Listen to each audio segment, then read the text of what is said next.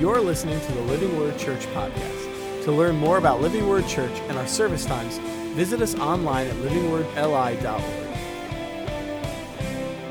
I love it when a movie just kind of like captures the attention of the whole world. Like, you know, when a movie just kind of like sweeps the nation, usually once a year at least, there will be a movie that comes out that just everyone has to go see, right? Midnight release, or everyone ends up seeing it in theaters, and if not, then you catch it on streaming, but everyone has seen it, right? This is never the movie that wins the Oscars. It's never those movies, but usually there's at least one movie that just captures everyone's attention, and I love a good movie.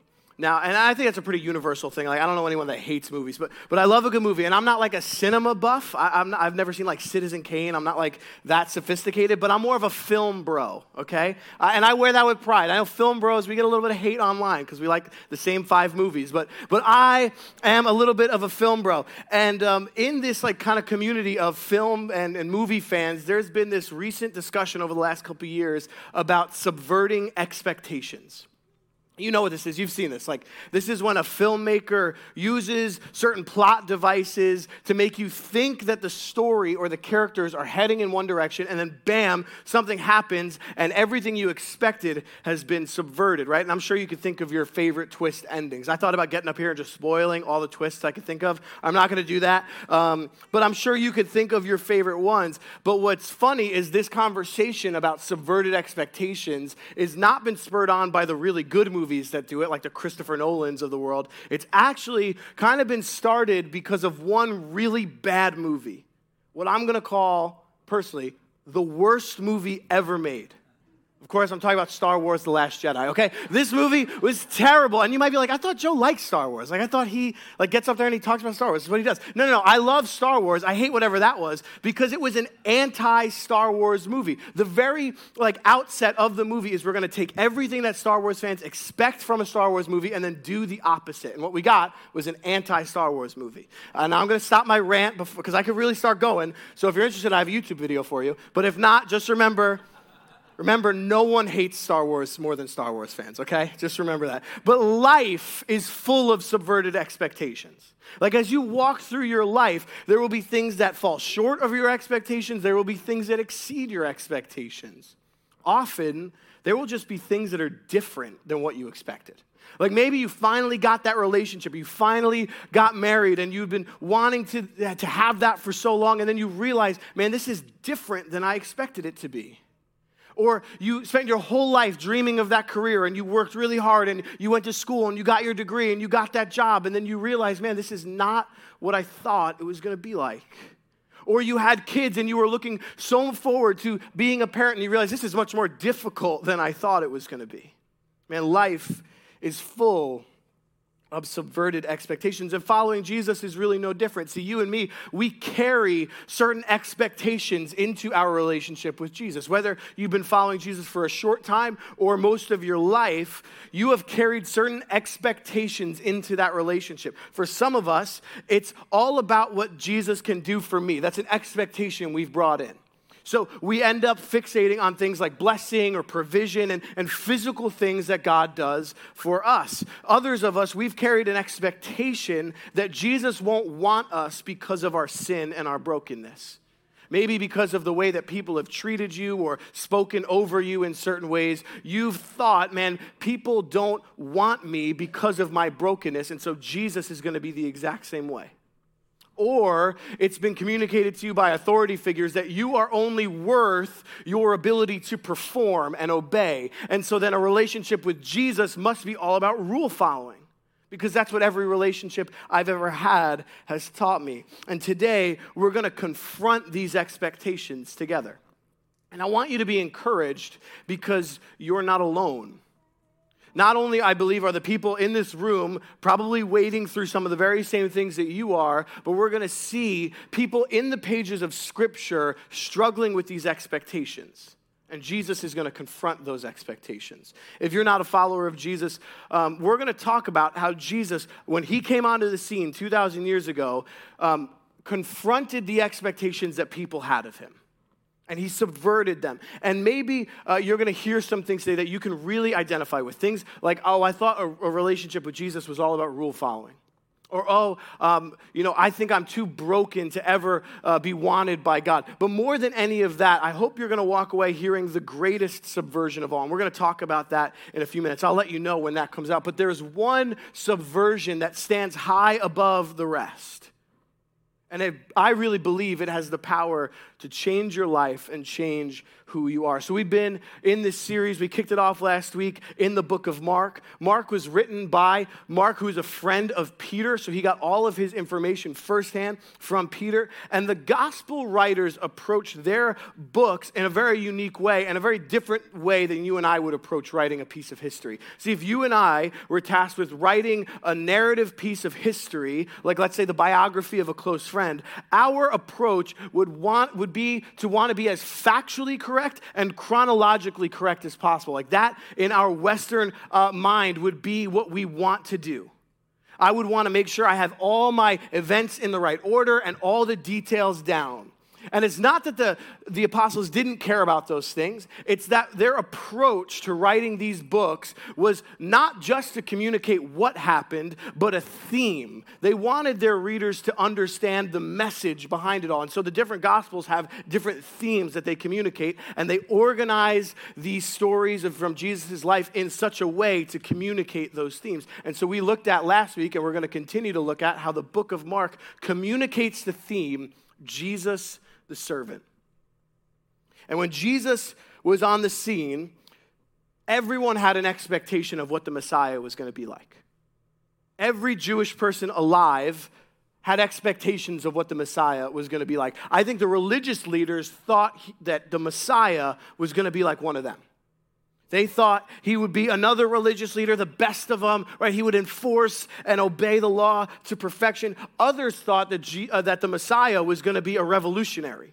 They thought that he was going to bring physical deliverance from the bondage of the Roman Empire. They thought he would lead a rebellion and overthrow Caesar and implement an earthly kingdom right then and there. Every Jewish person alive had their expectations. But Jesus was going to come and subvert all of those expectations and show that he was much better than they ever thought he could be. And so today in Mark 2, we're going to see 4 different times that religious leaders came and confronted Jesus on different topics. And in each of those, we get a snapshot of Jesus subverting people's expectations. So we begin in Mark chapter 2 with kind of a familiar story. If you have been around church for a while, you grew up in church, you probably are familiar with this story. You have Jesus was invited to someone's house and he's preaching and everyone wants to hear what Jesus has to say. So he's in this house and it's just overflowing with people. Like I imagine it like there's people in the front yard, the backyard, like inside is packed. There's people sitting on shelves. They're in the windows. Like they just want to get within an earshot of Jesus. And then you have these 4 young guys and they have a friend who's paralyzed. And they have the faith to believe, man, if we could just get our friend in front of Jesus, he would be healed. Like Jesus would heal our friend. And so these 4 young guys, I love it because I think of them kind of like guys from my community group, like 19, 20 years old, like young and down for anything. You know what I mean? They're like, yeah, let's bring them to Jesus. Like they're just down for whatever. They belong to like the Jerusalem frat, I think. Like, you know what I mean? Like they come and like they don't do the logical thing. Like, okay, there's 4 of us. Let's just wait by the exits and one of us will catch them. They're not like trying to get through the crowd. They don't even crowd surf the guy. Like I thought they would have crowd surfed the guy to Jesus. No, they're like, let's just get on the roof and we'll damage this guy's property. We'll dig a hole through the roof and lower our friend in. And so that's exactly what they do. And in verse 5, this is Jesus' reaction. Seeing their faith, Jesus told the paralytic, son, your sins are forgiven. But some of the scribes were sitting there questioning in their hearts, why does he speak like this? He's blaspheming. Who can forgive sins but God alone? Right away, Jesus perceived in his spirit that they were thinking like this within themselves and said to them, why are you thinking these things in your hearts? Which is easier, to say to the paralytic, your sins are forgiven, or to say, get up, take your mat and walk? But so that you may know the Son of Man has the authority on earth to forgive sins, he told the paralytic, I tell you, get up, take your mat, and go home. Immediately he got up, took the mat, and went out in front of everyone. As a result, they were all astounded and gave glory to God, saying, we have never seen anything like this. First off, I just love that no one is concerned about the roof. Like there's a hole in the roof and no one seems to care. But Jesus' reaction is, son, your sins are forgiven. I mean, talk about like a subverted expectation. If I was one of these friends, I would have been like, that's great, but like, we brought him here for you to heal him. Like, he's paralyzed. And see, they were caught up in a physical mindset. They were thinking physically, and Jesus was thinking spiritually. He was looking deeper. Everyone seemingly in this culture was thinking physically about the Messiah. He would come, he would deliver, he would enforce the rules. Jesus was thinking spiritually. And he's also doing this to prove a point, right? So the scribes are judging him in their hearts, and he like reads their minds, which is crazy. And then he calls them out. And their complaint is that he's committing blasphemy because only God forgives sins. And the thing about that statement, only God forgives sins, is that they're right. Like, they're correct. No Old Testament prophet claimed to be able to forgive sins. Even in the Jewish view, they didn't think the Messiah was going to be able to forgive sins. This was not in their framework. And so when they're like, hey, only God can forgive sins, Jesus is like, yeah, that's right, it's me. Like, he is making a claim that he is the Son of God, that he is God in the flesh.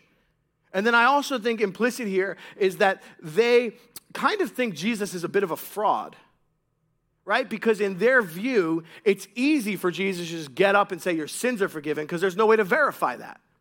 Like, if he were to get up and say, hey, take your mat and go home, and the guy doesn't take his mat and go home, then you'd know he's a fraud. So they're accusing him of doing the easier thing.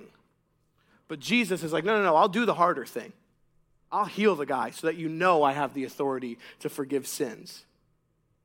And this leads us to our first subverted expectation. Jesus' mission was spiritual, not just physical. See, everyone, like I said, everyone was caught up in thinking physically. Even these guys who, by the way, did nothing wrong. Like, their faith is admirable, their faith is commended, but they were still only thinking physically of what Jesus could do for them physically, and Jesus had so much more for them. And I think for some of us, like, we're praying for healing, we're praying for deliverance, we're praying for provision, and don't mishear me, like, I believe God does those things. We've seen God do those things. I believe he's faithful to do those things, but in the midst of that hardship, in the midst of what you have going on, he has spiritual work for you, spiritual blessing for you. Don't limit God to the physical when he has something spiritual for you. Because Jesus' mission was spiritual, not just physical. In verse 13, Jesus went out beside the sea, and the whole crowd was coming to him, and he was teaching them. Then passing by, he saw Levi, son of Alphaeus, sitting at the tax office, and he said to him, "Follow me." And he got up and followed him. While he was reclining at the table in Levi's house, many tax collectors and sinners were eating with Jesus and his disciples, for there were many who were following him. When the scribes who were Pharisees saw that he was eating with sinners and tax collectors, they asked the disciples, "Why does he eat with tax collectors and sinners?" When Jesus heard this, he told them, "It is not those who are well who need a doctor, but those who are sick. I didn't come to call the righteous, but sinners." So here we see the call of Levi. And in order to really get what's going on here, we kind of have to understand what it means to be a tax collector in this culture. Because, like, you see the Pharisees' reaction, and it seems like a bit of an overreaction in our view. Like, I don't like taxes as much as the next guy, but if I met someone out in the hallway who worked for the IRS, I wouldn't, like, shun them. You know what I mean? But, like, the Pharisees hate this guy. They hate tax collectors. Like, they put tax collectors in their own category. They're like, he's eating with sinners and tax collectors? That's crazy. But to be a tax collector in this culture is to be a traitor against your own people. See, because this is what it meant to be a tax collector. Tax collectors were Israelite men who willingly went to work for the very government that was oppressing them and their people. And one of the main arms of oppression for the Roman Empire was the tax system, because it just depleted the resources of the people. And so to become a tax collector is to not only go and work for the oppressive government, but to aid in the oppression of the oppressive government. And then on top of that, it was a very lucrative job to be a tax collector, because what you could do is inflate the taxes and then line your own pockets. So people would say, let's say the tax was $10 that month. They'd say, okay, it's really $15. And then they'd steal that extra 5 from every single person. So they worked for the oppressive government, they aided in the oppression, and then they stole from their own people. All within a context where the people of Israel were called to be a community, a family, a tight-knit culture. It was treason of the highest kind. And even though tax collectors had authority, they were outcasts. Everyone hated tax collectors. No one would have associated with a tax collector. And then we see Jesus pursuing a tax collector. We see Jesus go to the tax collector, and then he eats at his house. And again, like we wouldn't think much of this. Like you meet a new couple, and you're like, oh, why don't you guys come over for dinner? Like, that's fine. Like, no, that's not how it worked in the ancient Near East. This is what Tom Constable says about hospitality. He says, hospitality was a sacred duty in the ancient Near East. When someone invited someone else to eat with him, he was extending a pledge of loyalty and protection to that person. To accept an invitation to dinner implied a willingness to become a close friend to the host. So the Pharisees are mad because it's not like Jesus is seen with the tax collector or he talks to him for a couple minutes. No. He hitches himself to Levi in one of the deepest kind of ways. He associates with Levi in one of the deepest ways. He invites Levi into his closest group of friends. He'll later name Levi Matthew. The Pharisees never would have expected the Messiah to associate with people like tax collectors because they hated tax collectors.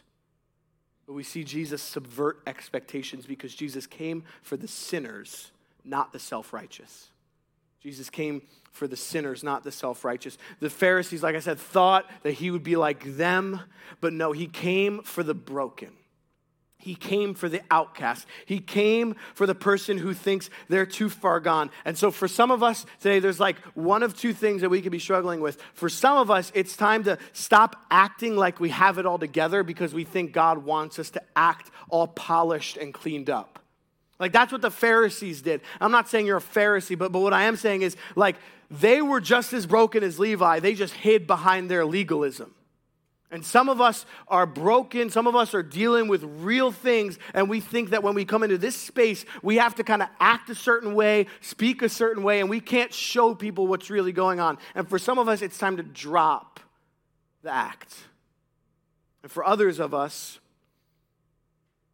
we think that we're too broken, too far gone, too messed up for Jesus to even want us. And I just want to tell you, one, God is not waiting for you to get your act together before he wants closeness with you. He wants closeness with you right now. And the reason I know that is because you're exactly the kind of person that Jesus came for. He came for the sinner. He came for the broken. So if that's you, he wants closeness with you. If that's you, he's pursuing you like he pursued Levi. We see our third conflict in verse 18. Now, John's disciples and the Pharisees were fasting. People came and asked him, why do John's disciples and the Pharisees' disciples fast, but your disciples do not fast? Jesus said to them, the wedding guests cannot fast while the groom is with them, can they? As long as they have the groom with them, they cannot fast. But the time will come when the groom will be taken away from them, and then they will fast on that day. So Jesus is approached by a group of people. It's probably actually a mixed group of people because Luke makes it sound like it's the Pharisees who ask him this question, but then Matthew sounds like it's John's disciples who ask him this question. So it's probably a big group of people, and they're asking, like, why aren't you guys fasting? We see everyone else fasting. And the important thing to note here is that this isn't a question about the law. See, I think it's easy to see fasting. We think, oh, this is a question about the law. It's not, because it's not a holy day. If it was a festival or a holy day that required fasting, then this would be a question about the law. This is just a regular day. And we learn both in parts of Scripture and from extra biblical sources that the Pharisees fasted twice a week. They fasted every Monday and every Thursday. And they did so, like surprise, surprise, out of their legalism, out of a desire to show other people how great they were and try and earn favor with God. So they're fasting out of legalism, but then we also see that John's disciples are fasting, John the Baptist. And so this begs the question, why would they be fasting on just a normal day? Commentators have come to the conclusion that it's likely because John was still in prison, and so they're fasting and praying for God to move and have John released from prison. So when Jesus is asked, why are they fasting but you don't fast, he gives this example of the groom. And he says, when the wedding guests are with the groom, they don't fast. Because when you're with the groom, that's the time to celebrate. Like, that's the time to enjoy.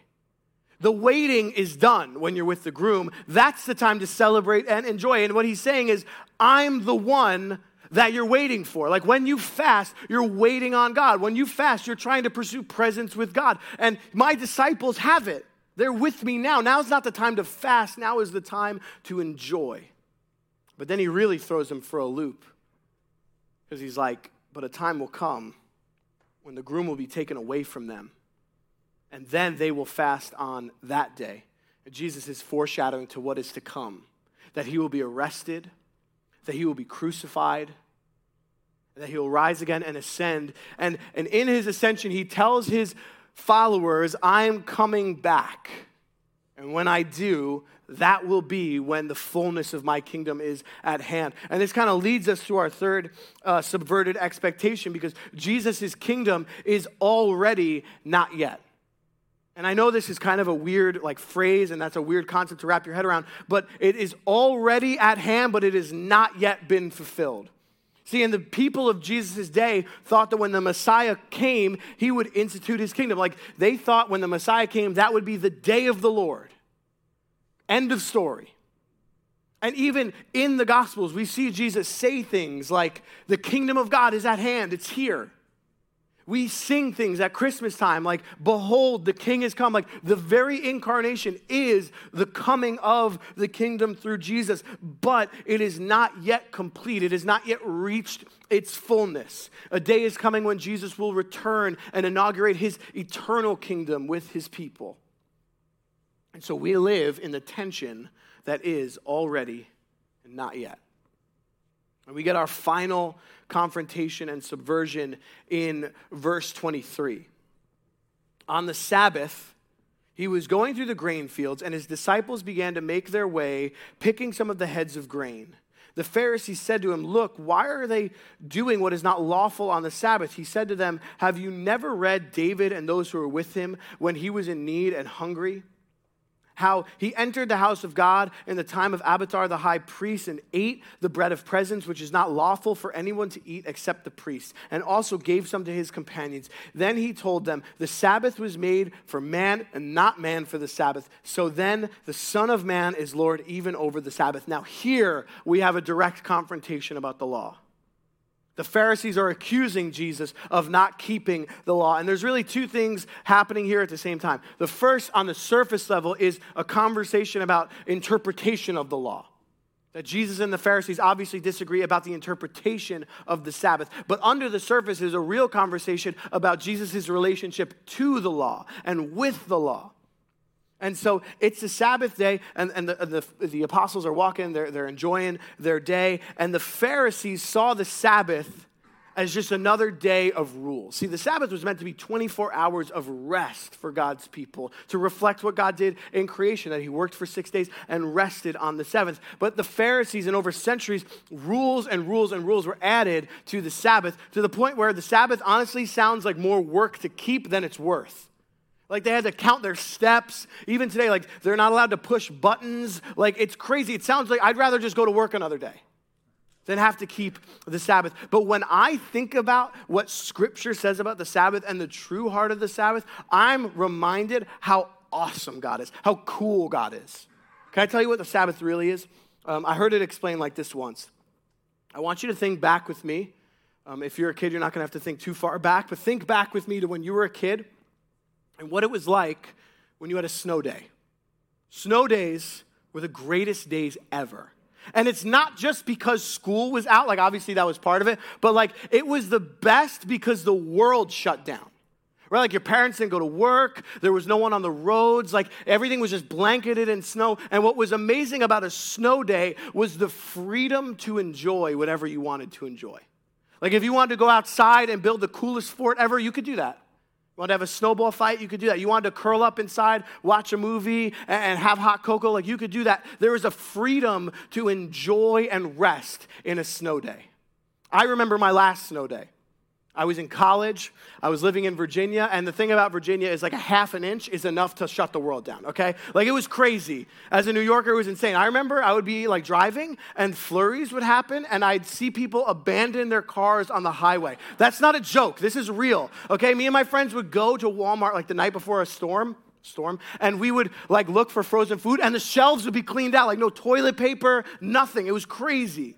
But I remember the freedom and the rest to enjoy the day.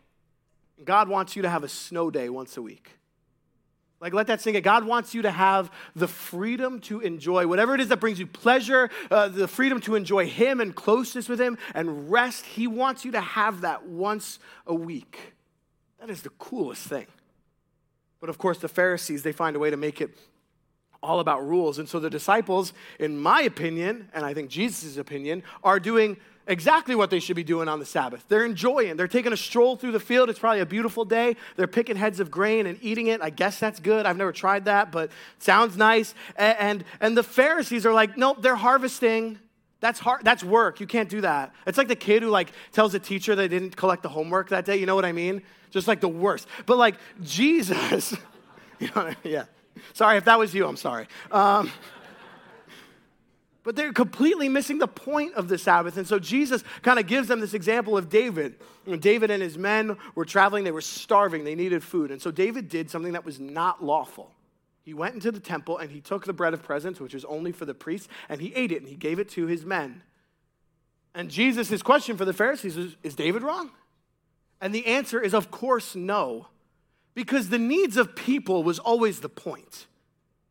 Do you know what I mean? Like caring for people was always the point. The law wasn't there just to have rules for rules' sake. Caring for people was the point. That's why in a few verses, Jesus is going to heal a man on the Sabbath day. And the point is, caring for people was always more important.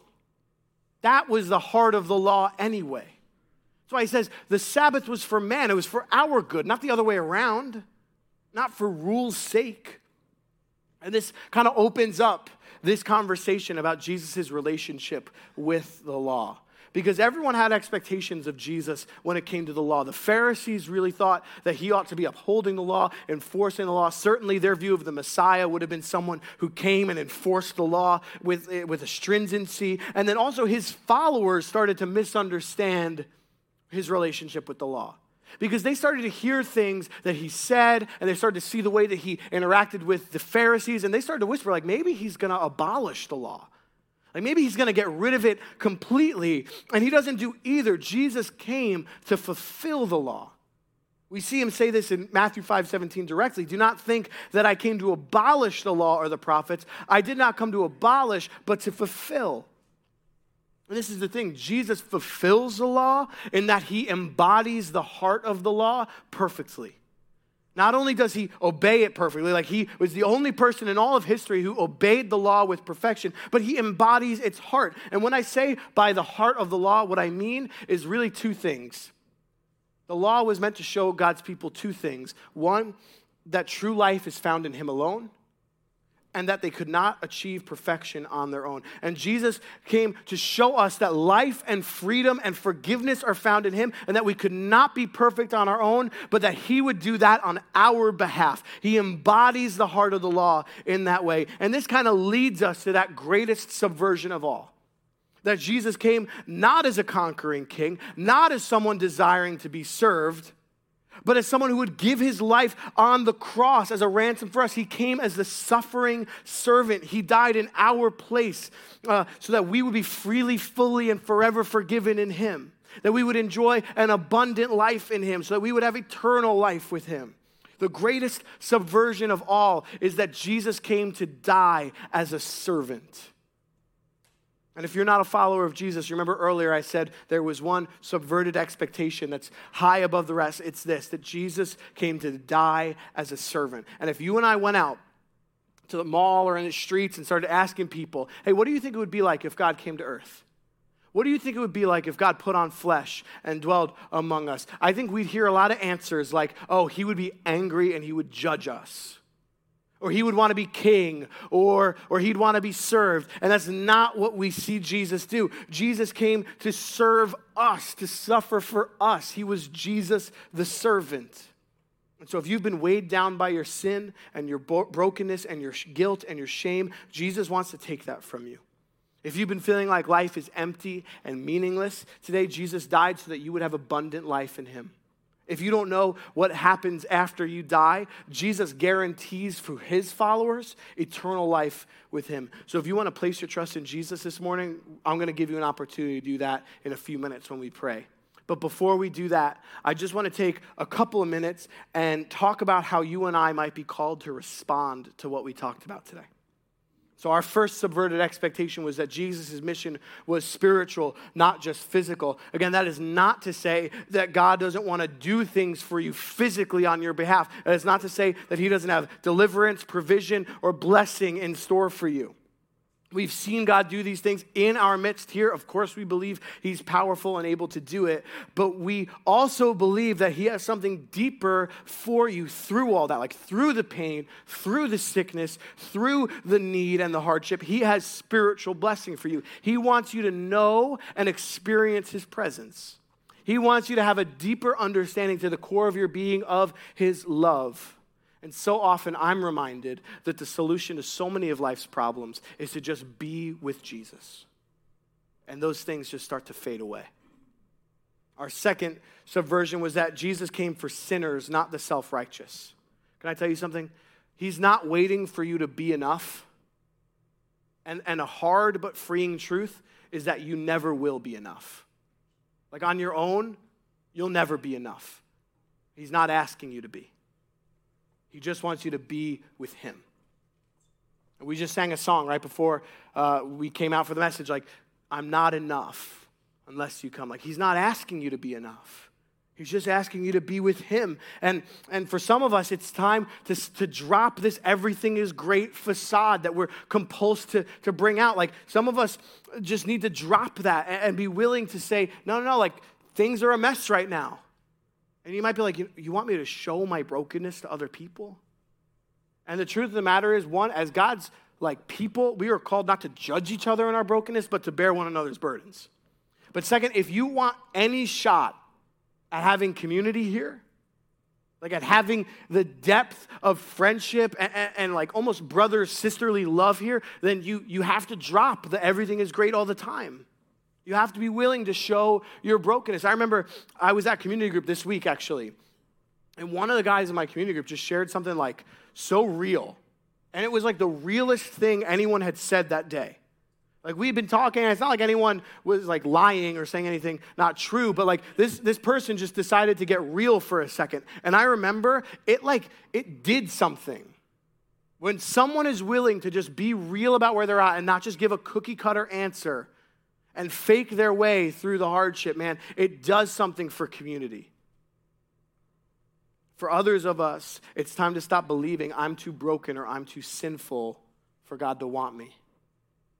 You are exactly who Jesus came for. He came for the broken. He came for the sinner. He came for the outcast. And if that's you, then you are exactly who he wants. You are exactly who he pursues. And he wants you to have closeness with him right now. He's not waiting for you to get your act together. He's not withholding anything from you. We also saw Jesus' kingdom is already and not yet. So we live in this tension of the kingdom is already here, it's already at hand, yet we're waiting for it to bring its fullness. And so this tension is the tension between freedom and waiting. We walk in the freedom that God has given us, yet we're waiting for something to come. And really the burden of that is not only just walking in that freedom, but then bringing the gospel to those who haven't heard it. Being willing to pursue those who don't know Jesus before his kingdom comes. And lastly, we saw that Jesus came to fulfill the law. He didn't come to abolish the law and bring about anarchy. He didn't come to enforce the law and bring about legalism. He came to fulfill it and embody it. And remember, it points us to that greatest subversion of all, that God himself dwelled among his people, not to be served, but to serve and give his life as a ransom for us. Let's pray together. Jesus, thank you for all the ways in which you subverted our expectations. You didn't come as a leader of a rebellion. You didn't come as a conquering king, but you came as Jesus the servant. And I pray for the person right now, God, who thinks that you're waiting for them to get their act together before they can have closeness with you. And I pray that you would just dispel that lie this morning.